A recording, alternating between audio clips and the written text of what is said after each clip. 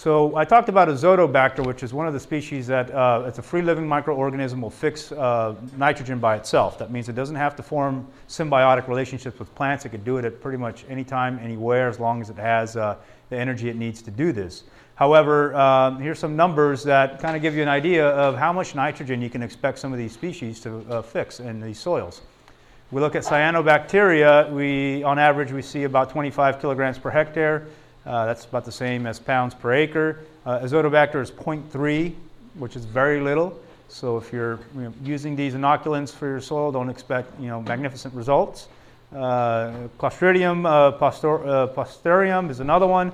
That's about 0.1 to 0.5 kilograms per hectare. That's also not a lot. Aspergillium is about 5 to 25.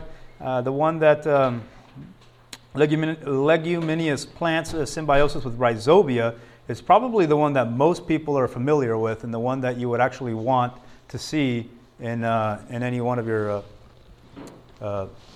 legumes that you plant. And this is the one where we see that it can do as much as you can see 300 pounds per the acre of nitrogen, which is quite a bit in comparison to some of the other ones that are on the screen. I shared with you previously the schematic or of a chart that I took out of a textbook with all the different species of different bacterial species that you can look at for inoculating your crops. If you're interested in doing those things and getting in that route, you can find those at the Google Drive that I had posted for the AdventistAg.org website, and you can go to conference and then you click on conference 2008 or something, 2018. And anyhow, you'll find a list there of different things that were posted, and you'll find my name somewhere in about the middle of the page. Okay, we're just going to have to go without it. Okay, so next one. So the next one is nitrogen fixation process. The energetics of what is involved with taking nitrogen gas, which is N2 gas. This is the trivalent bond, which means it takes a tremendous amount of energy to break these two nitrogen molecules apart and then ultimately make ammonium or nitrate. So I spoke earlier about the Haber-Bosch process and how much energy was required. It doesn't just require 1,900 kilojoules per kilogram of nitrogen, but it also needs to be done at about 400, 500 degrees Celsius, which is pretty high temperature, and 100 to 200 ATM, which is real high pressure. The energy required for this is rather magnificent. It takes a lot of carbon to get to that point, while nitrogenase, which is the enzyme that is responsible for sequestering that nitrogen, and this enzyme is excreted by these organisms, only requires about 950 kilojoules per kilogram, which is about half, less than half, which is really impressive that a biological organism can actually work with such efficiency. And if we look at not just the nitrogen-fixing organisms, but we look at a lot of the different chemicals that are in the soil, if there is anything out there that has any level of energy that you can break, there's an organism in the soil that can do it. You may not be able to find a list of these organisms because a lot of these things haven't been studied thoroughly. There's still a lot out there about doing these things. There's a lot of research into what organisms can break down the bonds with the glyphosate and exactly which organisms you could use to break those things and release those chelated minerals. There's a lot of research going into how to do toxic mineral cleaning up when we have these big mine spills. How do we clean these out of the soil? They're looking for organisms that can do that. So they usually go to where these spills are, and they start looking for organisms that survive in these environments, and they start trying to isolate which organisms it is. So pretty much anything that's out there, there's any type of bond that needs breaking could be broken with some sort of organism, but we haven't quite figured it all out yet. There's still a lot of study being done in that. So what I'd really like to focus on for this hour is nitrogenase. This is an enzyme that is excreted by microorganisms, particularly rhizobium and frankia and the other nitrogen-fixing, same thing as Azotobacter, and they're responsible for this action. Now, how exactly does that happen? What is the science behind that? If you remember, I made the statement that we're going to be pretty advanced here. I'm sorry, but I did prepare this in an advanced state, so we're looking here at some more chemistry and how some of the stuff goes around. And I know some people don't like chemistry, but I'm sorry. you bear with me. We'll figure this out. So we're looking at nitrogenase, and the first step in nitrogen fixation is dinitrogenase, and then reductase, and then nitrogenase. So this is a two-step process, and where we're seeing eight electrons are actually exchanged and brought in with nitrogen to bring about NH3, which is ammonium. But the first step requires iron. Iron needs to be reduced, and it also requires energy. So this is something that has to happen down at the cellular level, and it has to happen at every single nodule. So when we start thinking about what are some of the things that I need to put in the soil, what are other minerals? I spoke earlier about the importance of having good calcium in your soil so that you have good healthy roots. If you don't have good healthy roots, you're not likely going to get reach your maximum potential for nitrogen fixation, no matter what the crop is. So iron is definitely one of them. Another one is iron. You see the second step, dinitrogenase. It requires iron magnesium cofactor, and these minerals need to be in the soil in order for these biological processes to happen. So molybdenate is another element that you really need to have in the soil, and that is definitely a trace mineral. Iron usually you want in much higher concentrations, but molybdenate you don't really need a whole lot. Maybe 1 part per million is all you probably are looking for in the soil. There's a lot of debate as to really how much needs to be there or whether or not we should set a number, but I think most people that get into that type of soil balancing or mineral balancing are usually looking for about 1 part per million. Sometimes you might see some people push it a little bit higher, but the thing is if you don't have any at all, which is very common in some soils, or you're very, very deficient, you're not going to get your maximum nitrogen fixation potential. The same with iron. If iron is deficient, you're going to have some problems there as well because these nutrients, these minerals are required for these processes, these biological processes. I want to get a little bit into the genetics of nitrogenase. Now, you guys are familiar with genetic engineering and GMOs and getting genes and gene splicing. A lot of people are sitting around thinking, wow, wouldn't it be nice if we can get something like corn to fix nitrogen? And there really is a lot of money going into trying to find a GMO corn that will fix nitrogen. And the thing is, there's 11 genes associated with producing nitrogenase as an enzyme in bacterial organisms. 11 genes, and they're tightly regulated. It is not likely that they'll ever find that they'll ever be able to make that type of a corn. I don't know, maybe one day I'll stand corrected, but I don't, as far as what's out there now and what we've seen coming out there and what I've seen, there's definitely no hope for a corn that can fix nitrogen or any other GMO species outside of the legumes that can fix nitrogen.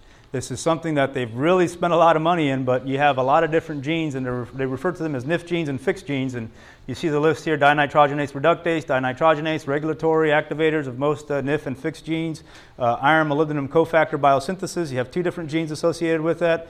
NIF-S unknown.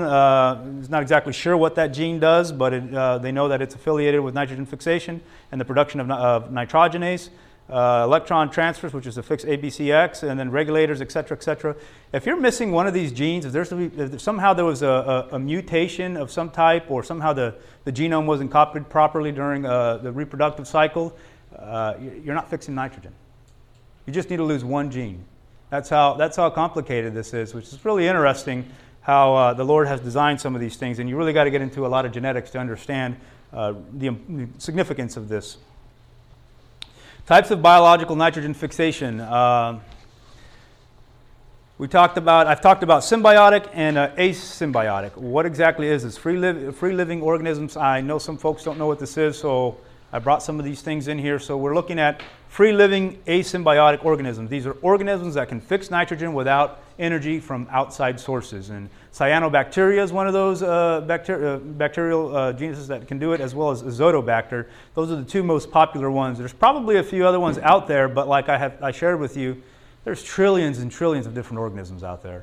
And they've gotten to the point where we know, the scientific community knows that there is no way that they can actually go out and try to name every single species in the soil. It's essentially, they ran out of names. They literally just ran out of names and didn't know what to do, so then they started using 16S, DNA sequencing, and 18S DNA sequencing for fungus. The first one's bacterial, the second one is fungus. So now we're starting to actually classify them that way because there's just too many names. But some of these names are still there. And when you read the literature, you'll find these names. When you go and you purchase products, they should usually have these names on there. And you can familiarize yourself with these names because it's going to mean something to you. If you're buying a product and it tells you it's got azotobacter, you know this is a free-living organism. It's not symbiotic. It's not going to help your legume at all whatsoever. And don't think that you can use that to make up for the right bacillus gene that you need for fixing nitrogen. There's associative ones. There's Rhizosphere asperellum. There's lichens as well. I think most of you guys know what lichens are. It's a green fungus that often grows on rocks. It's actually a symbiotic relationship between the fungus and the bacteria. And then leaf nodules can do it. It's symbiotic. You're looking at legume rhizobia, and Frankia are your two main genes, and these are symbiotics specifically, and these are the ones that actually form your nodules. So your asymbiotic will not form any nodules with any species, but your symbiotic will. The energy required, so free-living nitrogen fixation, energy required to actually fix nitrogen. You're looking at 20 to 120 grams of carbon is used to fix 1 gram of nitrogen. That's quite a bit of carbon. So I say it's still a lot of energy, even though microorganisms can do it with half as much energy, less than half as much energy as a Haber-Bosch process. It still requires a lot of energy to fix nitrogen. Combined nitrogen NIF genes tightly regulated. I mentioned that earlier. Oxygen avoidance, anaerobes. Some of this other stuff I think was a carryover from a previous presentation. I'm sorry. So associative nitrogen fixation. Again, this is requires different gases. It requires, it's not symbiotic in the sense that it doesn't form nodules in the root systems, but it does require other things to be present in the environment in order for it to happen. And it's usually just a small portion of it. It can actually, in some cases, it can be a higher portion of the rhizosphere population, but it's not usually accredited with an awful lot of nitrogen fixation. But they have seen it in sugarcane and a few of other globular mycete bacteria. It's a very, I think there's still a lot to be understood with that particular subject. Let's see here. Phototrophic nitrogen fixation. So again, this is requiring some form of photosynthesis in order to happen. This is usually can be done by some bacteria without the plant. So that means that these are bacterial organisms that can use photosynthesis without a plant species there, so they're doing it themselves to fix nitrogen. They're not quite as effective, but as we saw earlier in the beginning, they can still sequester quite a bit of nitrogen per acre. However, they are limited because they don't have the foliage that a plant would have to be able to produce that much energy to fix the nitrogen. And these fall under the genus of Azolia. Actually, these are some of the species that can do it. Let's see, Frankia and actinorhizal plants. This is Frankia is most popular for alder. I'm not sure how many of you guys are familiar with alder trees. I think a few of you are.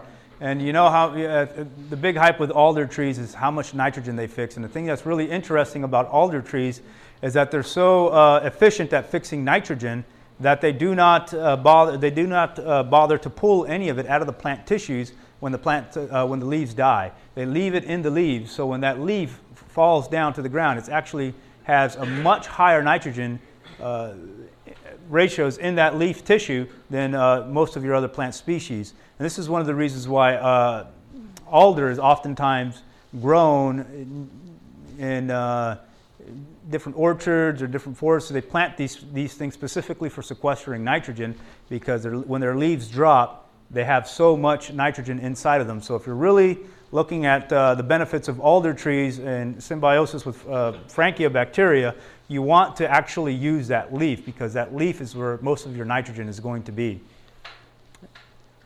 Let's see, we're looking at actinorhizal plant host, a few more families that can do it, as well as what we're looking at here is a family of the bacterial family, and then we're looking at the genus that they actually work with. This is another chart that if you'd like to understand how these things, which bacterial organism works with which plant species, you're absolutely welcome to do more research there. We're going to get into nodulation and how nodules are formed in legumes.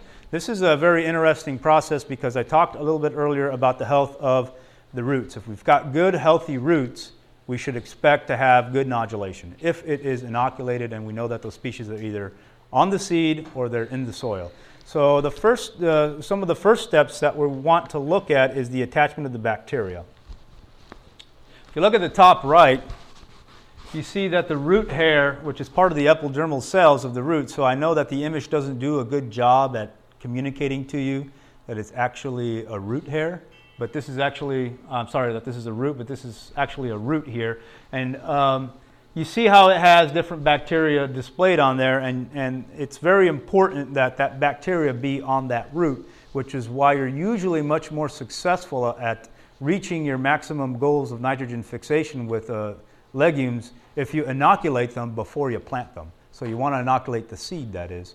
One of the very first thing to come out of a seed when a seed germinates is essentially what's going to be the taproot.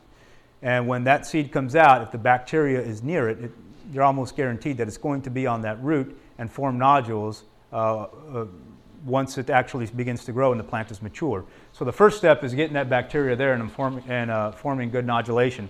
Rhizobium is a filamentous bacteria. That means it does have filaments like hairs, if you will, tails coming out of the back, which it can move around. So it does have some mobility, but it's not, I don't believe it can move a whole lot, but it does have some. And one of the first things they start to do is that they start to actually move or excrete certain enzymes that the plant will recognize. This is why they're plant specific. They have methods of communicating with themselves. So if you're using the wrong bacteria, it may not work for you, because what's going to happen is that they're not going to be able to communicate with each other. The genetics of the plant species, which is referred to as the host, and the bacterial inoculant are not going to be able to make that nodule the way it's supposed to. So this is why you have to make sure that you're using the right bacteria when you're inoculating your seeds. And you've got to make sure that it'll actually work for that species. So once that starts to happen, you see the root hair, you got a kind of a cutaway of that. You see the root hair, there's receptors on those cells that will sense it. I shared with you guys earlier, if you were here, the images of different proteins that will be on the cell membranes. Well, in order for those proteins to form, again, it goes back to genes that are in the genetic code. The genes of those plants have to be able to express those proteins so that it can actually make these formations. Once it goes to the next step over, it actually starts to curl.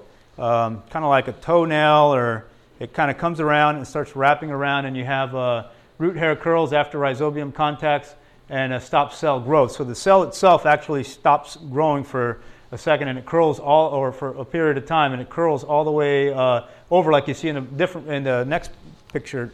I don't think I can get that going. I really wish I had something to point up there with. It makes it kind of complicated, but you see how it starts to curl around here, and then at that point it actually starts to get into the cells itself, and this is where it starts forming nodules past the epidermal root cell. You end up with a lot of bacteria inside of there. That bacteria begins to reproduce, and it'll actually start to hijack, if you will, the organelles inside the cell, and those organelles inside that cell will actually start to produce different things and express different genes because of the bacteria. It's really interesting, but the way that this works, the way mycorrhizae and bacteria will affect these plants and form these symbioses in the root system is a lot like the same way pathogens attack our plants. There's a lot of things that are real similar, except that the pathogens are not symbiotic. Usually they're parasitic or some other mess where they're going to come in and they're going to destroy cells or they're going to kill plant tissues.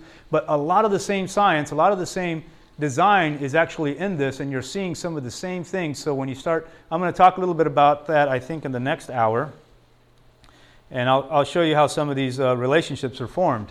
But as this starts to happen, you see the nodules that begin to form inside the cell. I'm sorry, it's actually over here. The nodules start forming on these roots, and that's where you get those roots. Have you guys seen any images? I think I had an image up here. I'm sorry, I think it's the next one. You start to form these legume rhizome symbioses, and you start to see those. Oh boy, that didn't come out as good as I'd like. It looks a lot better on my computer than it does on the screen. But anyhow, that's actually a legume. I think that's clover there that has been inoculated with rhizobium, and you see how you have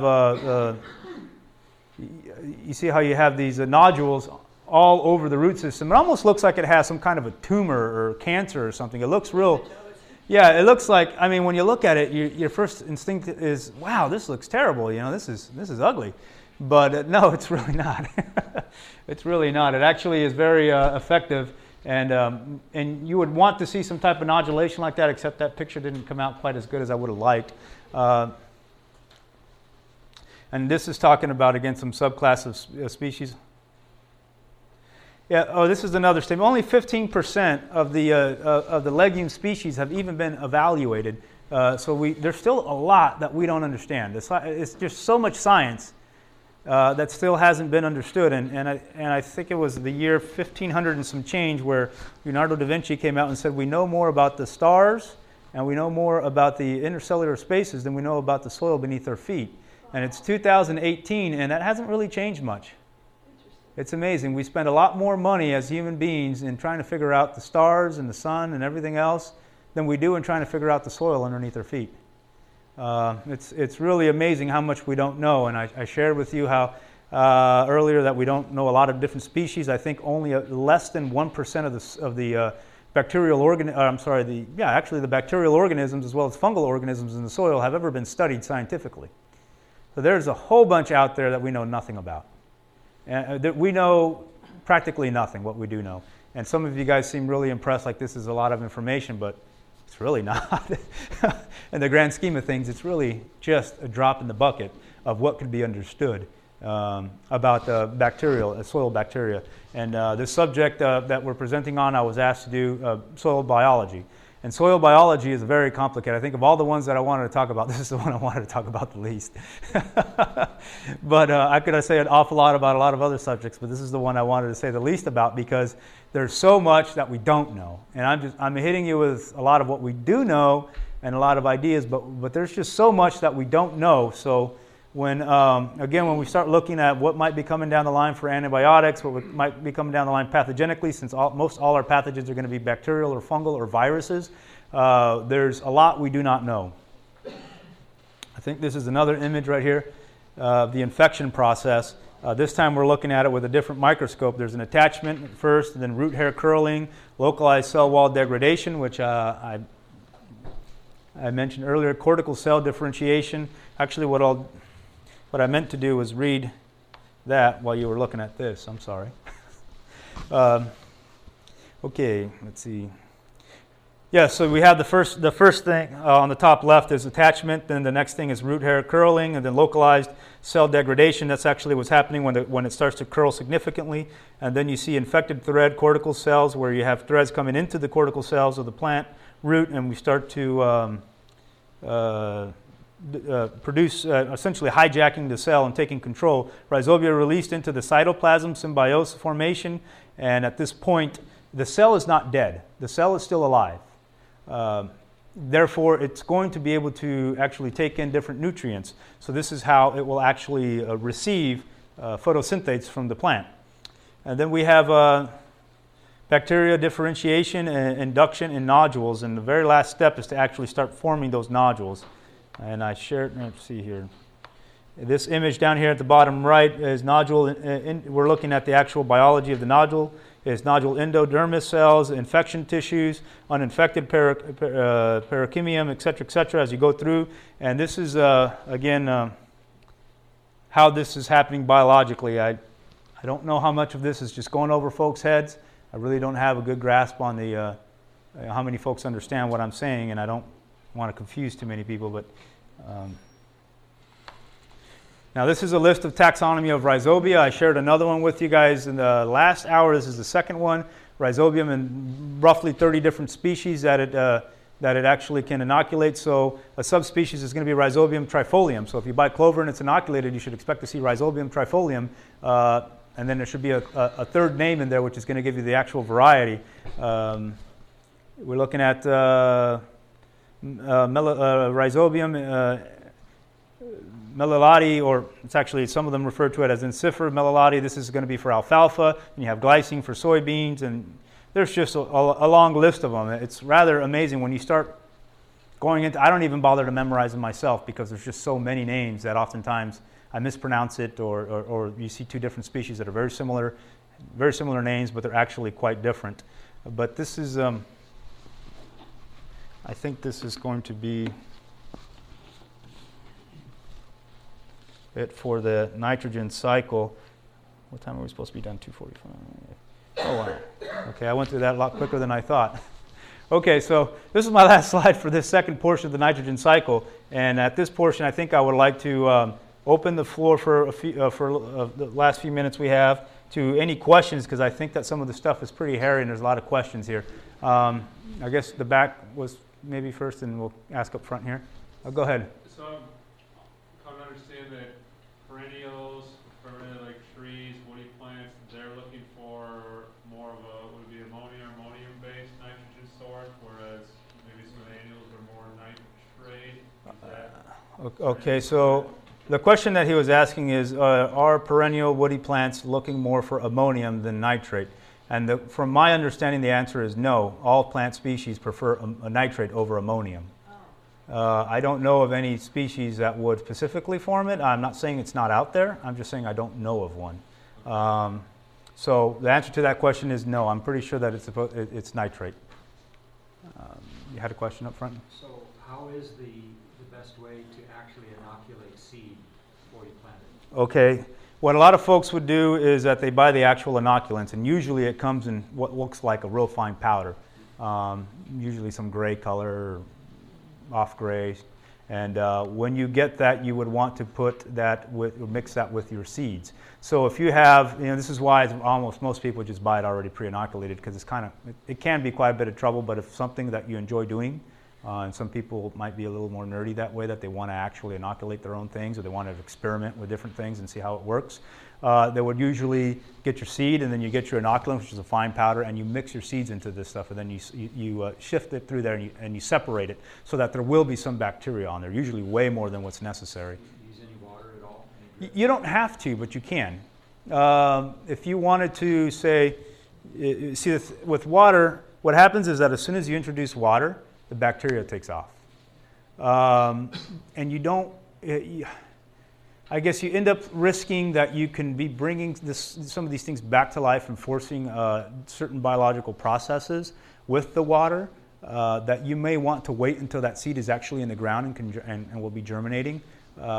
This gets into some real complicated issues. I have never personally tried it that way. The only way I've ever seen it is actually physically mixed of somewhat of like a powder, mixed with the seeds, and then separated, shifted out, and then those seeds are put into a drill or a planter or something like that, and they're planted out, usually a drill if it's legumes, and then it's planted out in the field. And then when the irrigation water comes in, not only will you get germination of the seed, but you'll also get your bacteria to wake up, because those bacteria are usually dormant. When you get it in a powder form, they're desiccated completely. So as soon as they reach moisture, they're going to want to take off. Enough of that sticks to the dry seed? Oh yeah. I mean, oh yeah. You don't need a tremendous amount. When you buy pre-inoculated seeds, sometimes you look at it and you can't even tell it's inoculated. That's why you really got to look at the bag. And then, of course, you end up developing, buying products that you feel comfortable with, that you trust when you purchase those types of seeds. Question? What's the shelf life of inoculant? Let's say you buy a container of it. I've seen a lot of different numbers out there, but really, you're going to have a death rate that is going to vary significantly based off of environments. That's why a lot of those bottles tell you to keep it refrigerated or somehow keep it cold.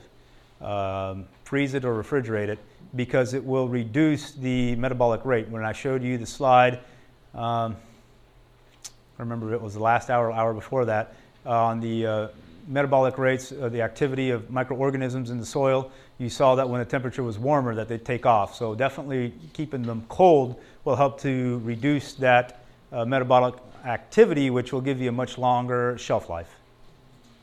I have seen some that are good for a couple of years, and I've seen some that are good for a long time. But if you have inoculants that are really old, 4, 5, 6 years old, what's going to happen is that it's not going to be quite as potent as it used to be. Some of it will die off, and some of it will still be gone. But how long would it take for everything to die? I don't think that every single organism would ever die.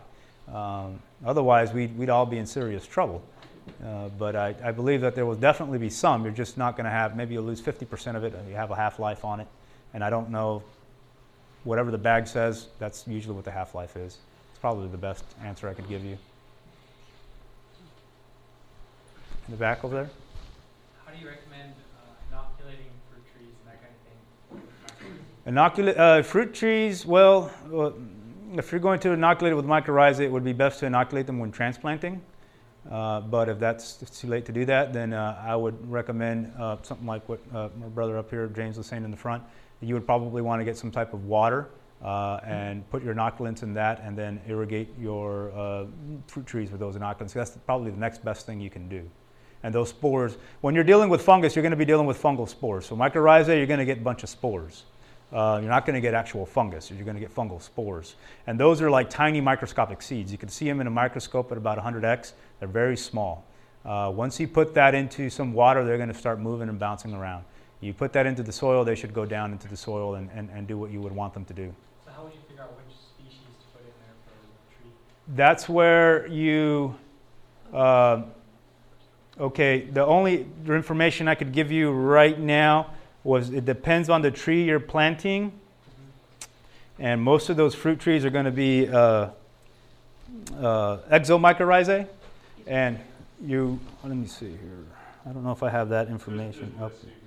But yeah, usually when you're buying those types of things, you can find all kinds of stuff online. The internet is amazing how much stuff you find, but my recommendation for you is to figure out what your rootstock is, because almost everybody has grafted fruit trees. I don't know anybody that's not growing grafted fruit trees. But if you're growing grafted fruit trees, the first thing you need to figure out is what is your rootstock.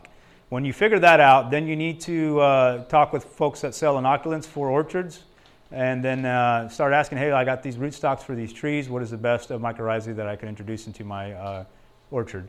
And they'll give you a list of different things, and usually they're going to want you to buy their product, and they're going to swear it's better than the other one. But really, if the genetics are the same, then it's really not any better. You just want the highest number of CFUs, which is colony-forming units, per dollar that you're paying. So some people will give you a good deal, and you might get 10 billion CFUs and for whatever price, and maybe $100 or whatever. And the next guy will give you maybe 1 billion CFUs and charge you the same $100. And he'll swear that it's better than the next guy, but you don't know until you actually start trying it. There's a couple of points to that. Yeah, actually, so I'm going to repeat what he said because I heard this too. I heard this out at the university, the same thing. This is Oregon State University where I heard this, in the same state where they're doing it. And what he said is that there's a body of people that are actually going out and testing a large variety of inoculants that are sold, both bacterial and fungal. And they're looking to see if the product really is what it claims it is. Because that's the other thing, I completely forgot about this. I'm glad you brought this up because that brought it to memory. There is no, right now, like if you go out and you buy a bag of fertilizer and it says it's 10, 10, 10, you're guaranteed it's going to be a minimum of 10% nitrogen, 10% phosphorus, and 10% potassium. Now, that's because it's governed, it's regulated by the USDA, I believe it's the USDA. But when you go out and you buy inoculants, there is no regulation on it. In other words, you can put whatever you want in there. You can put your grandma's toenails in there if you want, grind it all down and tell somebody it's going to be great. And there's nobody that to really regulate it. So they were going out and doing, as he said, buying a bunch of different products, checking them out, seeing are they really what they claim they are. I completely forgot about that, and as far as I have heard, the results still haven't been released yet. But it would be very interesting to see what is actually released, because like I said, a lot of people make a lot of promises, and a lot of people both at the university level and at a lot of the commercial ag levels and consulting firms are wondering, are these products really any good? So it would be interesting to see what the results of that are. Yeah, we planted millions of trees without inoculants. Yeah. And some went in the forest. Yeah. There's a lot of stuff coming out. Like I said, that's why I'm not saying anything in one way or the other, but that's what I have heard is that a lot of them are and a lot of people aren't. But in agriculture, you'll find that a lot of people want to do a certain thing, and then you'll turn around and you'll find a big group of people that don't. And you're always going to find a lot of back and forth, and there's a lot of voices. So one of the biggest things I bring back is understand what you're doing, understand the science. I thought I saw a hand over there somewhere. No? Okay, I'm sorry. Some of these seed companies must sell combination. There must be combinations in some of those products because they say they're good for peas and beans and. Okay, well, both peas and beans are both legumes. So when they make those, they're usually just making real generalized applications. My overall overarching point that I'm trying to drive home is just check them. Check to see if what the name of that species is on that package that you received is actually viable for that. And the reason for it, again, is like the other gentleman was saying in the back, is that there's no regulation in a lot of these things. And you don't really know what you're getting. And if you're going to spend the money to do that, you at least want to know that it'll maybe work. So that's my advice with that. Just because I don't know, I've poked around, just my personal experience, there's just so much stuff out there that I'm just like, I can't try them all. I think even in this whole room combined, even if you've got a lot of years growing and playing with this stuff, you're not going to be able to say, I've tried every product out there. There's just way too much out there. So you've got a separate one for chickpea, separate one for soybean, separate one for beans, separate one for peas. That's the exact species that are saying is favorable for it. I have another one I pulled straight out of the textbook that I put up previous. You can get it from the Google Drive and you'll see the same thing. A whole bunch of different species, genus and species specific for genus and species of bacteria that is specific for the genus and species of plants that they're going to be inoculated with. So you have to use the right species. And if you're using the generalized ones, maybe it'll still work, but maybe it won't be as effective. Maybe you won't reach the potential that you're looking for. Maybe you'll have limited results. Maybe you'll have no difference at all, like you're experiencing. I mean, there's just so many things out there. That's why I say this is a really complicated subject. And when you get into some of these educated circles, and they get into some real heated debates about what really works and what really doesn't. And I'm sorry, I can't. I'm just one guy. I can't tell you everything, but I would inform you at least that much, so that if you're getting something and you say, hey, look, they gave me Japonicum as a species, and I'm supposed to use this on my clover or something. You can see clearly that Japonicum is not going to work. It's mostly for soybeans. It came out of Asia, and that's why Japan. That's why it's called Japonicum. Sometimes it's straightforward, but anyway, that's where soybeans were originally came from. So that's where they isolated the species from, and I think it was people in Japan that did it, and that's why it was named that way.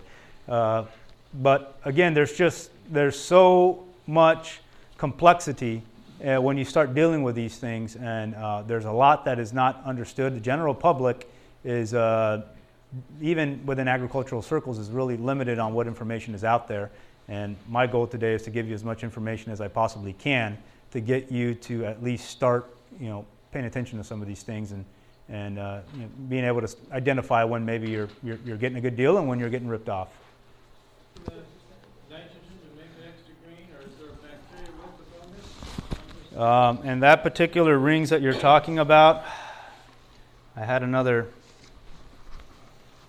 I can't remember the name of that, but that's actually a pathogen. And what happens is that every time it makes a mushroom, that's mushrooms are essentially the reproductive organs of fungus. So the fungal hyphae will come together and they'll form a mushroom, and then they'll make spores. So when those fungus die, or just before they die, is usually when they go into that sexual reproductive stage.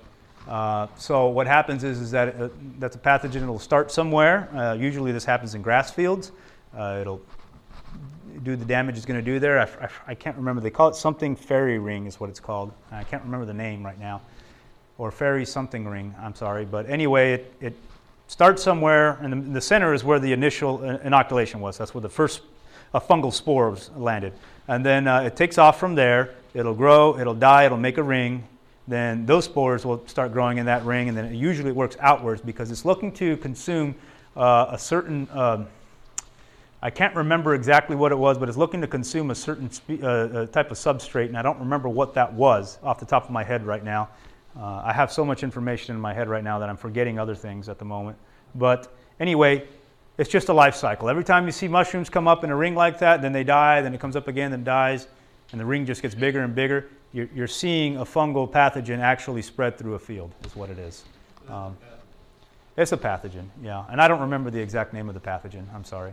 I can probably get it to you a little later, but off the top of my head right now, I don't remember. Not really a helpful thing. No, but it is a problem that usually affects grass, lawns and turf grass and golf courses and things like that. Okay, any other questions? I think. You're going to talk about cover crops yet? No, cover crops I'm going to talk about that. I don't remember. It's either tomorrow or the next day. Oh, in a different session? In a different session, yes. Well, maybe I'll ask you a question now. in Neil Kinsey's book, he said that deep plowing of cover crops, you're putting it out of the... It can. I think with Neil Kinsey, I think that's his green book. I remember reading that, and that is, in most cases, true. There are the exceptions, and usually the exceptions are in soils that are very well aggregated, where you can get oxygen down that deep. That's not usually the case. Usually your soils are pretty beat up, and you're not going to get oxygen down that deep, so it will go anaerobic. So if you have a dense cover crop like rye, and you mow it, and then you plow it in, better plow it shallow? Okay, so then another thing that you really got to, when you start using terms like shallow and deep, those are, they mean something different to everybody. they're not definite terms. So you could tell me shallow, and that might mean 1 inch, and then it might mean 6 inches to the next guy. It might mean 8 inches to the next guy. So what exactly does shallow mean, and what exactly does deep mean, is something that is left up to interpretation. So by shallow, for me, I would think the top 6 to 8 inches of soil. Somebody else might disagree with me, and that's okay. But that's what shallow means to me. Deep, to me, you're going at least a foot, if not more, into the soil. That to me is deep. And there are people that might plow that. They used to plow that deep a long time ago in the what I guess now we'll call it the corn belt, but that's back when it had 2 to 3 feet of topsoil. Those days are gone. So they don't usually plow that deep anymore. But for vegetable production, I would say that rotary spading or rotary tilling is usually going to not only incorporate that cover crop, usually breaks those plant tissues, breaks the crowns, or kills the crowns so that the plant doesn't come back, and makes it so that organic matter will be broken down, and those nutrients will be mineralized and made plant available to whatever crop you're growing after that. And it's not just nitrogen, but every single nutrient that's in those plant tissues will be released and made plant available. What do you mean by rotary? Okay, I'm sorry. Everywhere in the country they use what's the other one? Rotor till,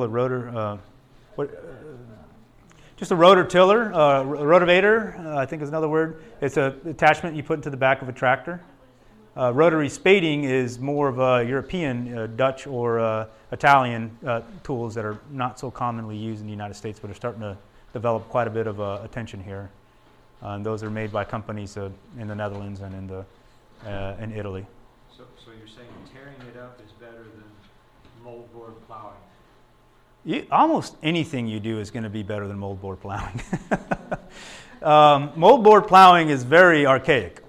First off, the moldboard plow was designed to be pulled by a horse.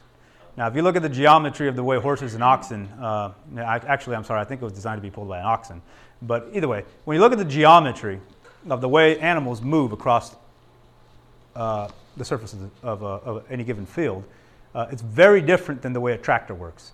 A tractor has constant contact, right? A tractor will always be compacting your soil every time it's on the soil. It will never not be. Oxen, I don't know what the stance is, something like this maybe, 36-inch stance or so. You got a couple feet here, then maybe 3 feet or whatever. You got another pair of feet over here. They put force usually back, and then they lift that foot up and go over here. So in between the last foot and this foot, there's how much compaction? 0. While a tractor, no matter whether it's tracks or wheels or what it has, or you got these real great big wheels they put on some of these tractors now, it will always have constant contact with the soil.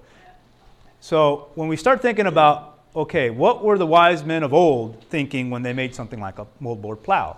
Well, you're looking at a completely different system. Now, if you've got animal power and you want to use animal power, use moldboard plow. It's still not the best, but for something that doesn't require any fuel, it's probably as good as you're going to get.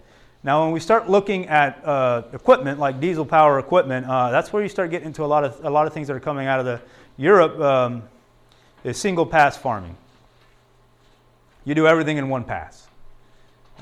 Reduction in compaction, reduction in fuel, and better incorporation of cover crops throughout the soil profile. How deep you want those tools to go really depends on what you decide. Some of them are only 9 inches, some of them are really deep, but it really depends on what you're trying to do in the soils you're working. So I personally don't like moldboard plows at all. They don't really do anything but break your soil and then compact it. So when it goes again to till or not to till, a lot of folks are thinking of the moldboard plow. So there's a lot of things ideas that folks get in their heads when it comes to tillage and what that means to you. To some people, tillage means the moldboard plow. That's not what it means to me. I think it's a little more complicated than that. So if we were going to say that tillage is a moldboard plow, I would say no, do not use it. I would not want to use that. And there's a lot of reasons. And I have some images, but I don't have them with me, but they actually show how cover crops and soil amendments are distributed through the soil when you plow it versus when you use a rotor tiller, a rotavator, or whatever you like to call it, versus just disc plowing or chisel plowing versus spading. So you start looking at all these different things, and what you'll see is that when a moldboard plow just takes the soil, turns it upside down. That's it. It doesn't do anything else. So all that stuff that was on the surface is now just sitting still in high concentration in certain pockets underneath. It really doesn't accomplish much. And then to get that soil ready for seeds, you got to drive over that thing, I don't know how many times disking it. And then you got to plant whatever crop you're going to plant on it. So you get a lot of passes. You can easily get 9 to 12 passes on a given field or portion of that field if you're going to use that type of thinking. And by the time you're done getting that field right, you've already compacted it. And it really doesn't do you any good to have plowed it to begin with. This is where I get back to intelligent tillage. So now we start looking at different tools. Let's just say we go to we'll just say we go to something like a chisel plow. All right, that's another popular one that is used out there. Let's look at chisel plows. Chisel plows don't really mix anything in the soil. They just get buried and they just break the soil. That's all they're doing is opening. You're not, the name suggests that you're plowing because you call it a chisel plow, but are you really plowing? Not really. You're just cracking the soil open, like a subsoiler, but not quite as serious and more closely spaced together. So then let's go to another implement. Let's say we use rotary tiller. Rotary tillers are usually spin very fast. I mean, those things are they're really cranking it. The problem with the good things with rotary tilling is that you break your soil, you incorporate these cover crops. If you throw amendments down, it'll incorporate that too. Usually the soil looks real beautiful when you're done, and then it quickly compacts. I mean, almost the next day or the first rainfall, it all compacts again. But the real problem for me with rotary tilling is that it's too violent. It's too quick and it incorporates too much oxygen, which is going to wear away your organic matter. So it has its pros, it has its cons. It's your decision whether or not you like to use those things. But I'm kind of impartial to it. Rotary spading is much, much slower. It's kind of like mixing dough. It moves slowly. Breaks the soil up, and then it keeps going. It breaks the soil up, and then it keeps going. The whole time it's breaking the soil real deep, and it's incorporating your cover crops and any amendments you may have added. And when you come back to it, it's gone down, a lot of them 15 inches deep, breaking that soil open, incorporating, and building your topsoil again. And one of the key things to building topsoils is, yes, you can get some of those things anaerobic, but the problem with moldboard plow deep tillage is that if you plow deep with a moldboard plow, all that stuff like Kenzie's book explains, or Kenzie explained in his book, will go deep down into an anaerobic layers, and you end up with very little up above in the aerobic layers, while a spader will mix it thoroughly within the entire depth of that tool or that implement, and you'll get better, some of it might be an anaerobic, but you want some of these anaerobic bacteria going, and some of the aerobic bacteria will also be fed, so you're feeding the soil thoroughly through the soil profile, and it's why I really prefer that over the other tools that are out there. The rotary spader, there's also the vertical tine tillage, like on the BC. Mhm. They call that. Yeah. This kind of, Yeah, I didn't even bring those up, but those are just miniature versions of the rotary. some of the other ones. And I mean, whether you're tilling it, it doesn't matter whether it's on the x-axis, the y-axis, the z-axis, or any other axis. But if you're moving the soil that quickly, you're going to destroy. If you remember all these, I don't have it in here. I'm sorry. If you remember all the organisms that I mentioned that were in a square meter of soil, there's a lot of organisms in there. If you use something that's slower, you won't kill as many of them. But if you're in there and that thing is cranking 540 RPMs, and then you actually look, I forget what the math was, but boy, those things spin fast. They spin real fast, and they kill just about everything that's there.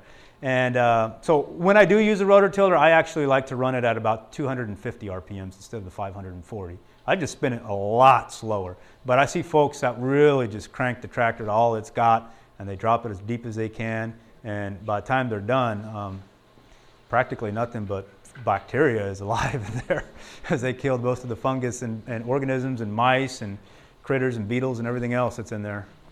Yeah, whenever you're looking at tillage, you got to ask the conditions. We've been out of time for quite a while now, so let's go ahead and take a break. We'll get back together. I guess since it's 2:53, we're supposed to start at 3 o'clock. Let's just get back together at 3:05 or so. We'll give a 10-minute break, a little bit more than 10 minutes, 12-minute break. This media was brought to you by Audioverse, a website dedicated to spreading God's Word through free sermon audio and much more. If you would like to know more about Audioverse, or if you would like to listen to more sermons, please visit www.audioverse.org.